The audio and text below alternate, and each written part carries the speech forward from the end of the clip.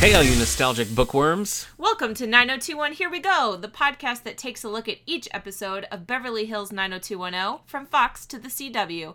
I'm Kendra Mickles, and I'm seeing these episodes for the first time. I'm Nick Gunning, and I've seen them all. You can find more about this show and others like it at our network's website, radiomeanwhile.com. Other shows on the network include Is It Classic, Does It Rock?, where we pick a band or artist and go through their discography album by album, track by track.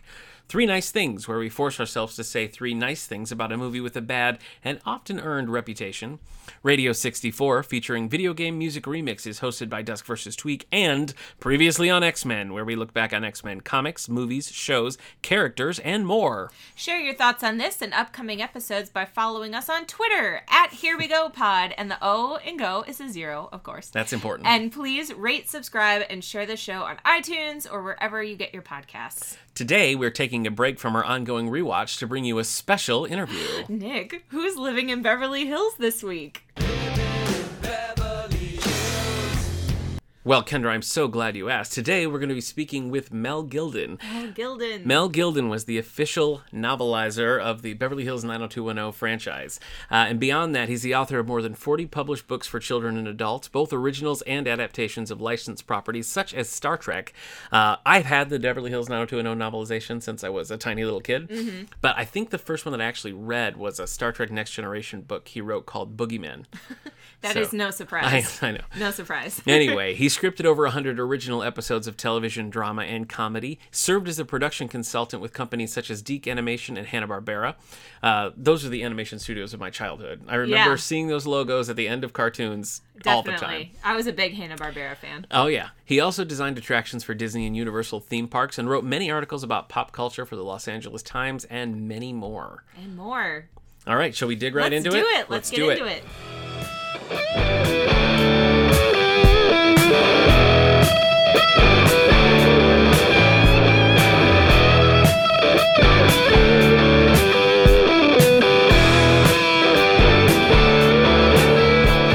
Well, thanks for joining us today, Mel. It's been a pleasure talking to you, and we got some questions about your 90210 work, but before we get into that, I wonder if you could tell us just a little bit about your start in television, writing for the Smurfs, James Bond Jr., Fraggle Rock, all of that. How did you get involved with television writing? Well, I had friends that were doing it. And how can I say this? I was working just at a day job. And when I found out that this was happening, I thought, well, I can do that. Mm-hmm. So I went and I talked to my friend, and he introduced me to Arthur Nadel, who was the story editor at Filmation, and he was doing He-Man. Okay. He was a story editor of He-Man at Filmation, and he seemed like a pretty nice fella, and he invited me to come in with some ideas, and they gave me the story Bible. Do you know what a story Bible is? Yeah, but could you explain it for our listeners? Okay. This is the book that they give you when you want to write a show. This is the book that they give you, and it explains who the characters are and what sort of people they are and the sorts of things that they would do. Okay. And it also explains the sort of stories that they're looking for, and just anything that you might want to know about that show is in the Bible. I see. Small b. Mm-hmm. Small b. Right. So I had a copy of the He-Man Bible, small b, and I wrote one that they liked, and so it was on the air, and that was my first one. Now after that, I wouldn't say it became easier, but I got to know people, sure. and there's a lot of talking up and back. There's a lot of nice people in the cartoon business. Oh, okay. I must say, a lot of nice people in the cartoon business. And I'd say, well, I'm looking for work. And they, this is open. Call them. They'll take care of you. As a matter of fact, I still have friends that I was writing for and writing with. Even now, these are people that I still talk to. We don't talk about cartoons anymore, right? But we're buddies. We're buddies, and we talk about this stuff. And I like doing it. And then it sort of went away, mm-hmm. and it happened that a lot of these shows were being produced in Canada. Mm. All of a sudden, out of nowhere, it suddenly happened. And the thing about the Canadians is that they were doing a thing where it needed a certain amount of Canadian, that's what they call it, Canadian content. Yeah, I've heard of that. Canadian content. Yeah. And that means that if you had enough Canadian content, you got a special deal on your taxes. Mm-hmm. So if an American wanted to write, he couldn't, because an American was not a Canadian content. And so just a lot of months went by when I couldn't do any writing. Okay. Just a lot of things happened all at once, and I was not the only one who was suddenly without a job. Mm-hmm. But it happened. It happened all of a sudden. Was He-Man your favorite show to work on, or were there some of the others? I love James Bond Jr., so that's the one that keeps standing out to me. I loved that when I was a kid. Well, I wrote a James Bond Jr. Did you read Goldfinger? I think. Yeah. Mm-hmm. It was a Goldfinger story. Yep. And I've always been a big fan of James Bond. My favorite has always been Sean Connery. Sure. And I thought, why not Goldfinger? Let's do a Goldfinger story. Yeah. And that's what I did, and I had a wonderful time doing it. And some months later, somebody sent me a copy of a James Bond Jr. comic book of my story. Oh. And it was great. It was pretty much the story that I had written. Mm-hmm. And you know how these comic book people are.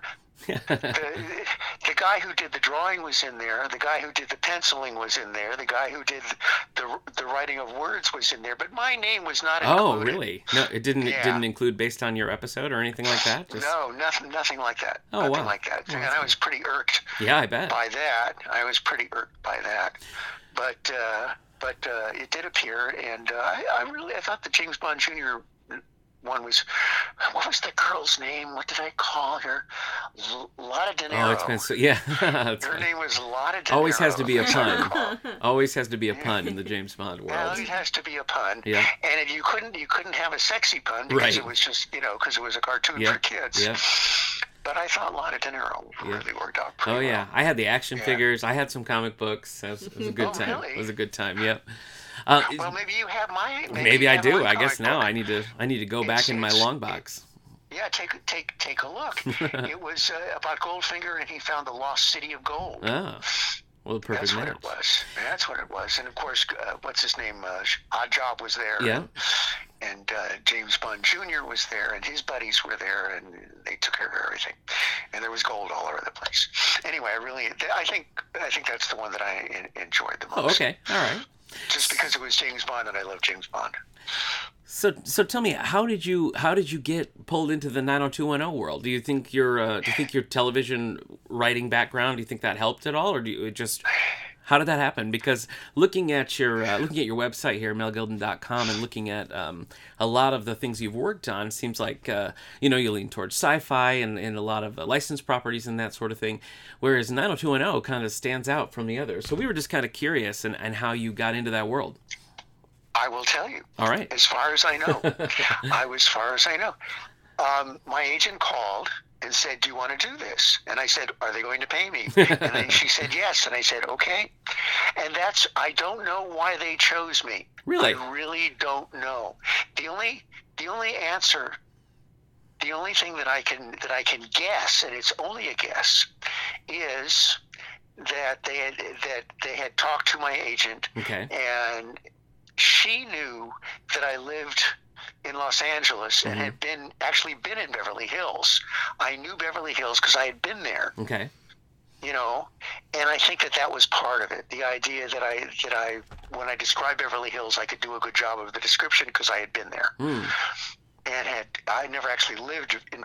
I used to live with my parents in a place called Beverly Hills Adjacent. That's what it was called. The real estate people called it that, Beverly Hills Adjacent. So we lived just sort of to the east of Beverly Hills. But we'd go there all the time. You could walk down Rodeo Drive and you could look in the store windows because that was free, looking in the store windows.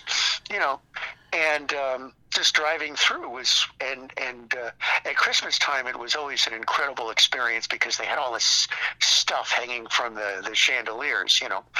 And but as for a real solid reason why, I cannot tell you. Interesting. Maybe it was just because I lived around here, and that was the answer. Yeah, I guess that's a selling point. But they must have liked me because they kept me for like 7 or 8 books. Yeah. Yeah. So how far along was the series by the time you got involved writing the books? Oh, that's a very good question. Let me see what was going on. Like, was it already on the air and airing it? it? Yeah, it was definitely on the air. Okay. It was definitely on the air, and I think that it was somewhere late in the first season, because of course I hadn't been watching it. Sure. As you say, it was not really of interest to me. Sure. Mm-hmm. But as soon as I, started doing this, I began watching it and looking at the characters, and I really enjoyed it after a while. I said, oh, look at these people. These are crazy high school kids. Right. Crazy high school kids. Now, the way this happened, the way I did the actual writing was, and maybe this was helpful, it's certainly helpful to me, is that they would send me scripts. This script either will be on the air soon or has just been on the air. Okay.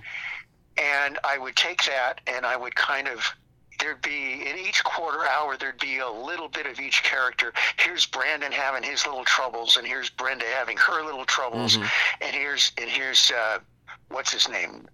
Dylan? Well, yeah, Steve. Dylan having his little troubles, and each of them kind of squeezed in there. And I didn't think that was going to work for a book. Yeah, it's a lot of going back and forth between a lot of back and forth, show.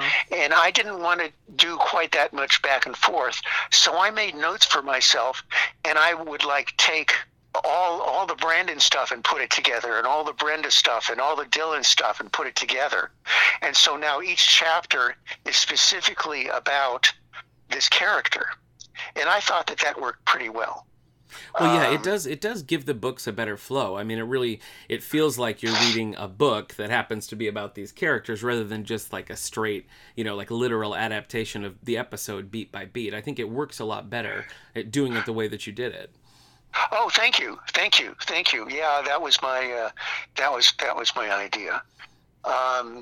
It was not always easy, even if I had the script in front of me, because, for instance, there was a moment when I guess what's his name? Steve. Uh-huh.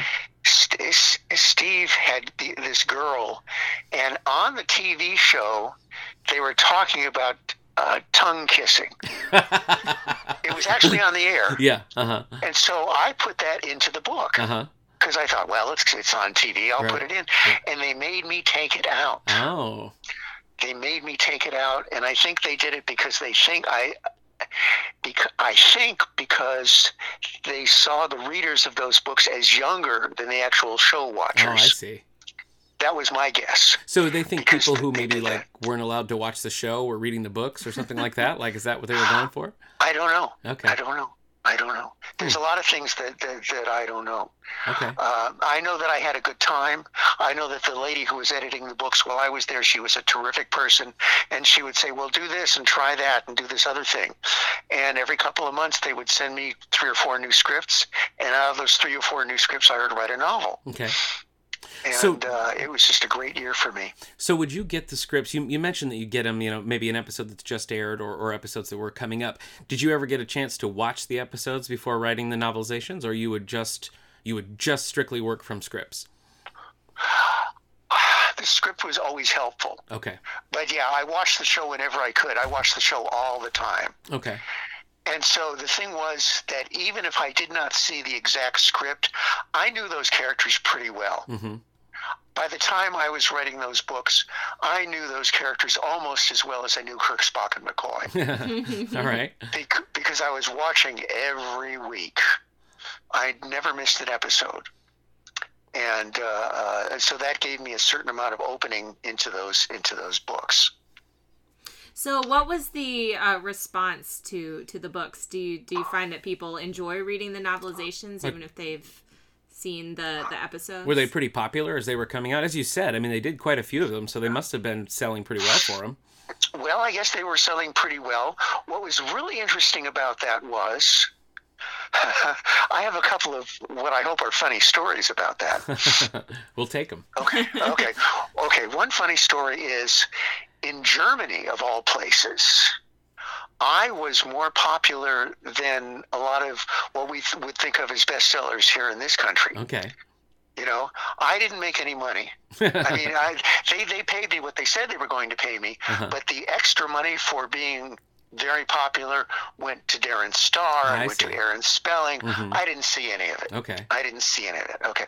Anyway, it was very strange. I got a phone call from a magazine called Bunte,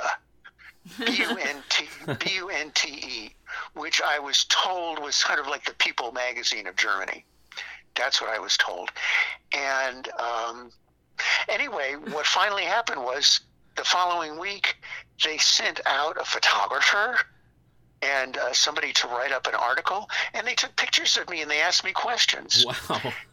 And then a couple of months later, they sent me a copy of Bunte that had my photograph and apparently I was just the cat's pajamas in Germany during that period. Interesting. Wow. I just was. It was just an incredible time.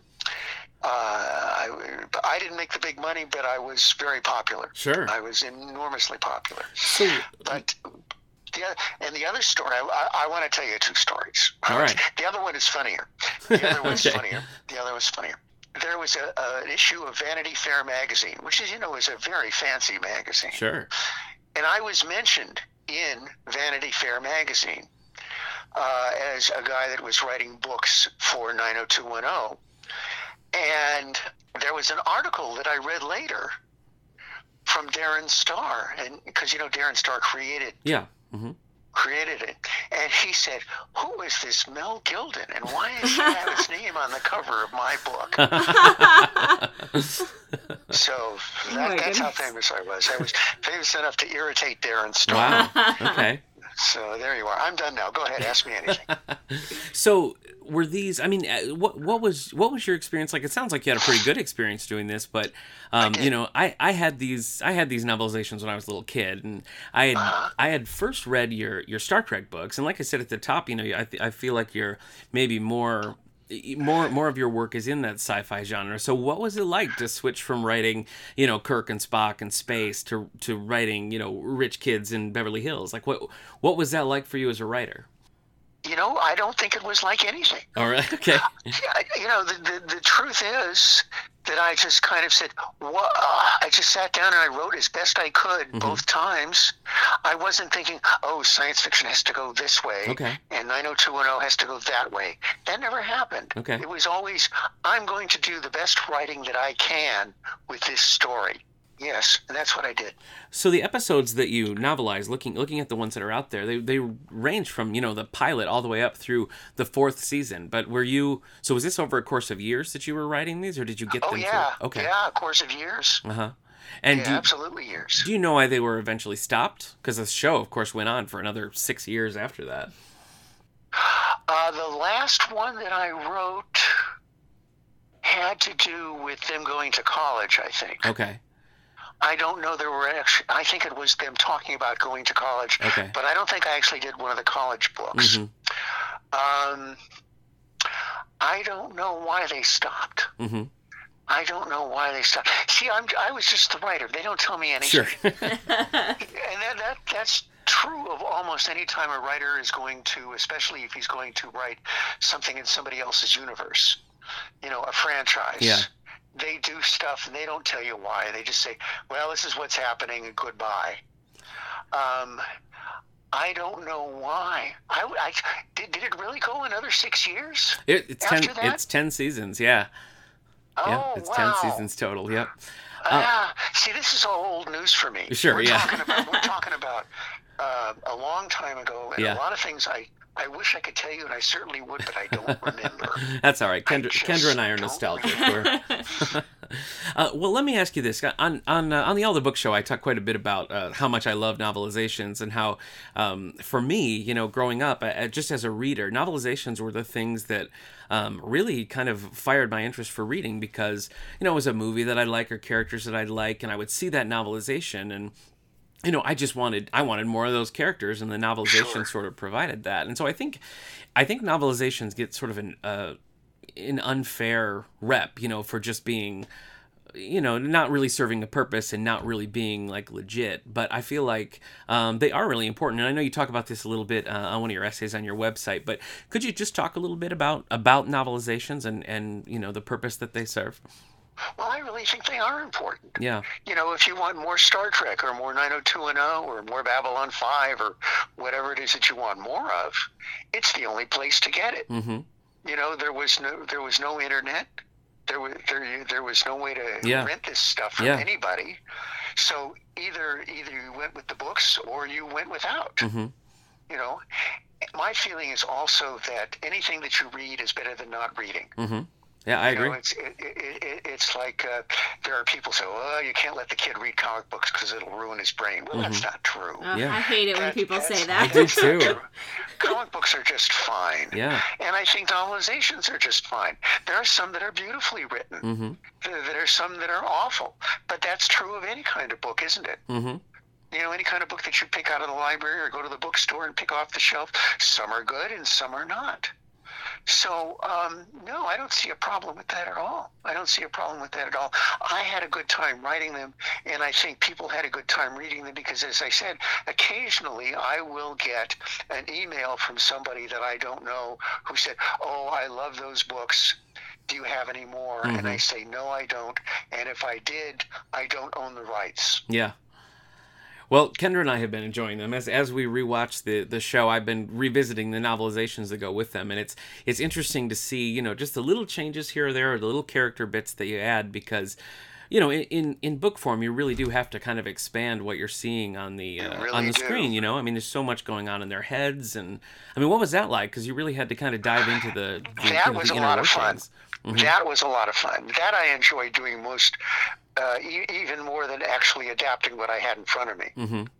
I really enjoyed saying, "Well, now what was Brandon thinking when this was happening? Mm-hmm. What was Brandon? What were the parents thinking at this time?" Yeah. And this gave me a chance to actually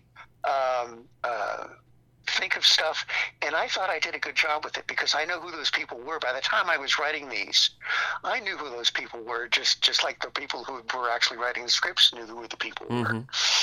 And this gave me a chance to, sometimes I came up with my own dialogue, sometimes I came up with my own gags, mm-hmm. and sometimes they stayed, every once in a while they'd cross stuff out.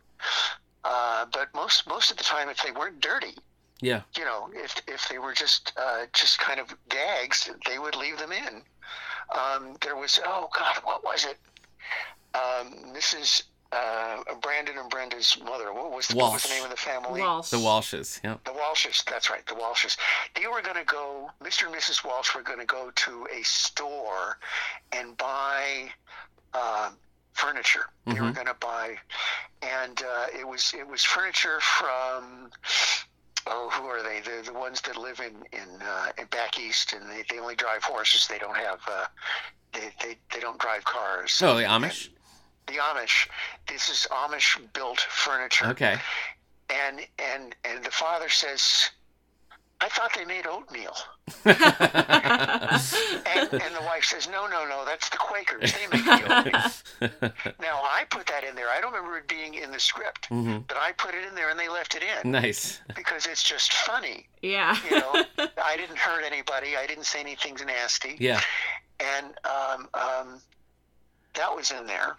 Do you have a favorite character either that you like to write or that you enjoyed watching when you were watching the show? Oh my gosh. There were a lot of good characters. Yeah. There were a lot of good characters that I like to watch. And I think, Brandon and Dylan together, maybe it was Brandon and Dylan and Steve. Yeah. It was kind of like the big trio. Yeah. And I always enjoyed them. Yeah. I always enjoyed them. I have before me, right in front of me, a copy of one of the 90210 books. This one's called "'Tis the Season." This was their Christmas book. Oh yeah, I remember that one. Mm-hmm. And this was the one where Steve was not only Christmas, but Steve was looking for his mother in mm-hmm. Albuquerque. Yeah. And I thought it turned out pretty well. And I thought the characters spoke like themselves.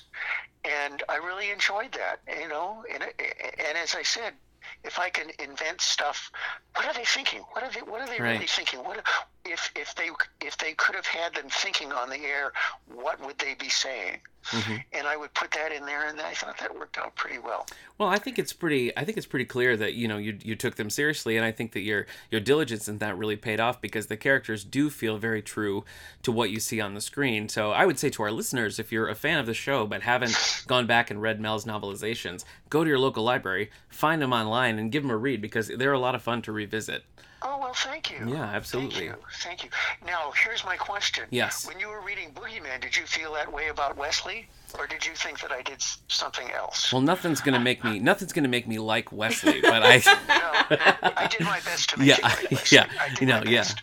Yeah. But I think it's looking at your other work and your Star Trek canon, I think it is clear in that too that that you took your time to make sure you got the characters' voices right. So I think in your Star Trek Next Generation book, Boogeyman, I think you do get Wesley's voice right, and that does come across. So yeah.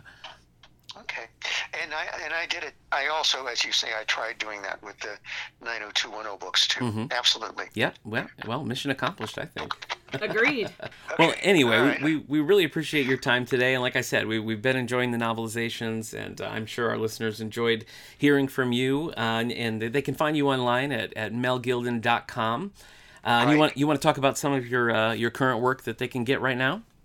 Oh, sure. I can do that. Now, as I say, most of this is from Wildside Press, and they have been publishing my work for the last couple of years, and this is mostly kid stuff. Mm-hmm. Okay, I have a book called The Jabberwock Came Whiffling, which is kind of my version of an updated Alice in Wonderland. Okay. And I thought that worked out pretty well. Now, this one's maybe for people who are... This is not really a kid's book. This was called Dangerous Hard-Boiled Magicians. Now, you remember I was talking about Surfing Samurai Robots? Yes. Mm-hmm. And I said that there are 3 of those, and there are 3 of those. I don't own the rights to them. Myron Price owned the rights to them, and when he died, somebody else bought the whole basket. Oh, I see. And so I didn't. So what I needed to do was create a different character or a different set of characters. But it's pretty much the same kind of thing. Okay. Dangerous Hard-Boiled Magicians by Mel Gilden. The detective is a guy named Turner Cronin. He's human. He's not he's not an alien. But he goes around his... the person that he's with is a woman named Astrea, and she is the Greek goddess of justice. Mm. And they sort of help each other. Solve the crimes.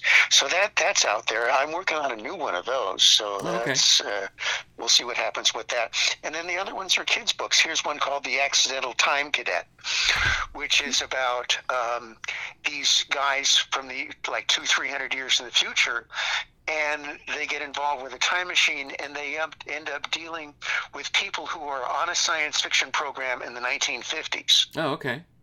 Because now you're probably not old enough to remember Space Patrol and Tom Corbett's Space Cadet. I do not. And so Kendra on. definitely doesn't. No. But these were incredibly effective in my life, and so I really wanted to write a book about them, and so I did. And so these guys from 300 years in the future ended up talking to these people on a science fiction program in the 1950s. I thought that worked out pretty well. Yeah, that sounds The fun. Accidental Time Cadet is that one. And then I've got a couple of shorter ones, one called The Coincidence Couch, which is about these 2 kids who get this used couch, and it turns out to have supernatural powers. Ooh. It doesn't grant wishes. What it does is it causes coincidences to happen. Okay. And I thought that worked out pretty well. And then there's this other one called Dr. Big. And Dr. Big is about a kid that goes to summer camp, which turns out to be a front for an international crime organization. Mm-hmm. And so he ends up trying to help this international good guy organization get rid of them. So I thought that worked out pretty well. Anyway, I do all this stuff. I do whatever comes to mind. Nice. And so whatever comes to mind. so Anyway, if they go to Wildside Press Yeah. and look up my name, you will see all these titles. And And if you buy them, then I can pay my rent. Okay. Well, Mel Gilden, thanks so much for talking to us today. We really appreciate it. We enjoyed talking to you. Well, thank you. Thank you for calling me. Absolutely. Nice to hear from you. Good luck with your show. Thank you very much. And I'll send Thank you. I'll email you the links to the episodes when they come out as well. Great. Nice to talk to you. You too. Have a nice night. Okay, Bye. bye-bye.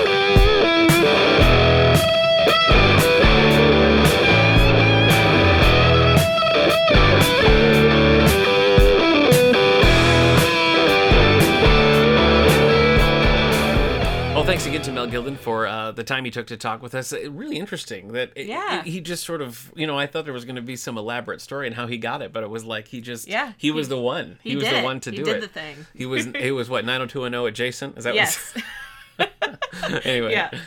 So all total, Mel wrote 11 novels spanning the pilot through season 4. They include Beverly Hills 90210, No Secrets, Which Way to the Beach, 'Tis the Season, Two Hearts, Where the Boys Are, More Than Words, Summer Love, Senior Year, Graduation Day, and College Bound. That's right. See, I told you there'd be some college stuff. Yeah. Your prediction. So, Nick, was accurate. you're a big novelization fan. Yeah.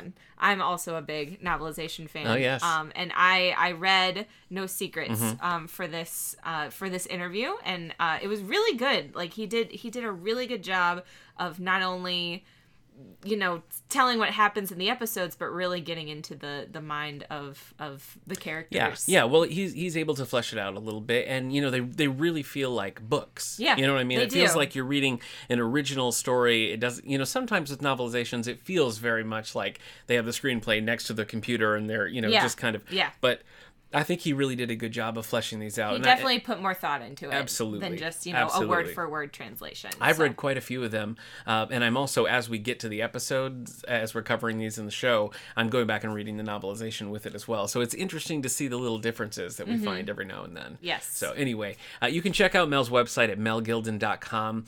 All sorts of information about his long and interesting career. You can also find his latest work, as he mentioned, over at Wildside Press, which is just at wildsidepress.com. So once again, we want to thank Mel Gilden. Yes, thank you. It was really a pleasure talking to him. We were grateful for the time that he gave us, and I'm looking forward to finishing the rest of these novelizations. Yes, All right. for sure. Join us next week as we continue our 90210 rewatch. 9021. Here we go.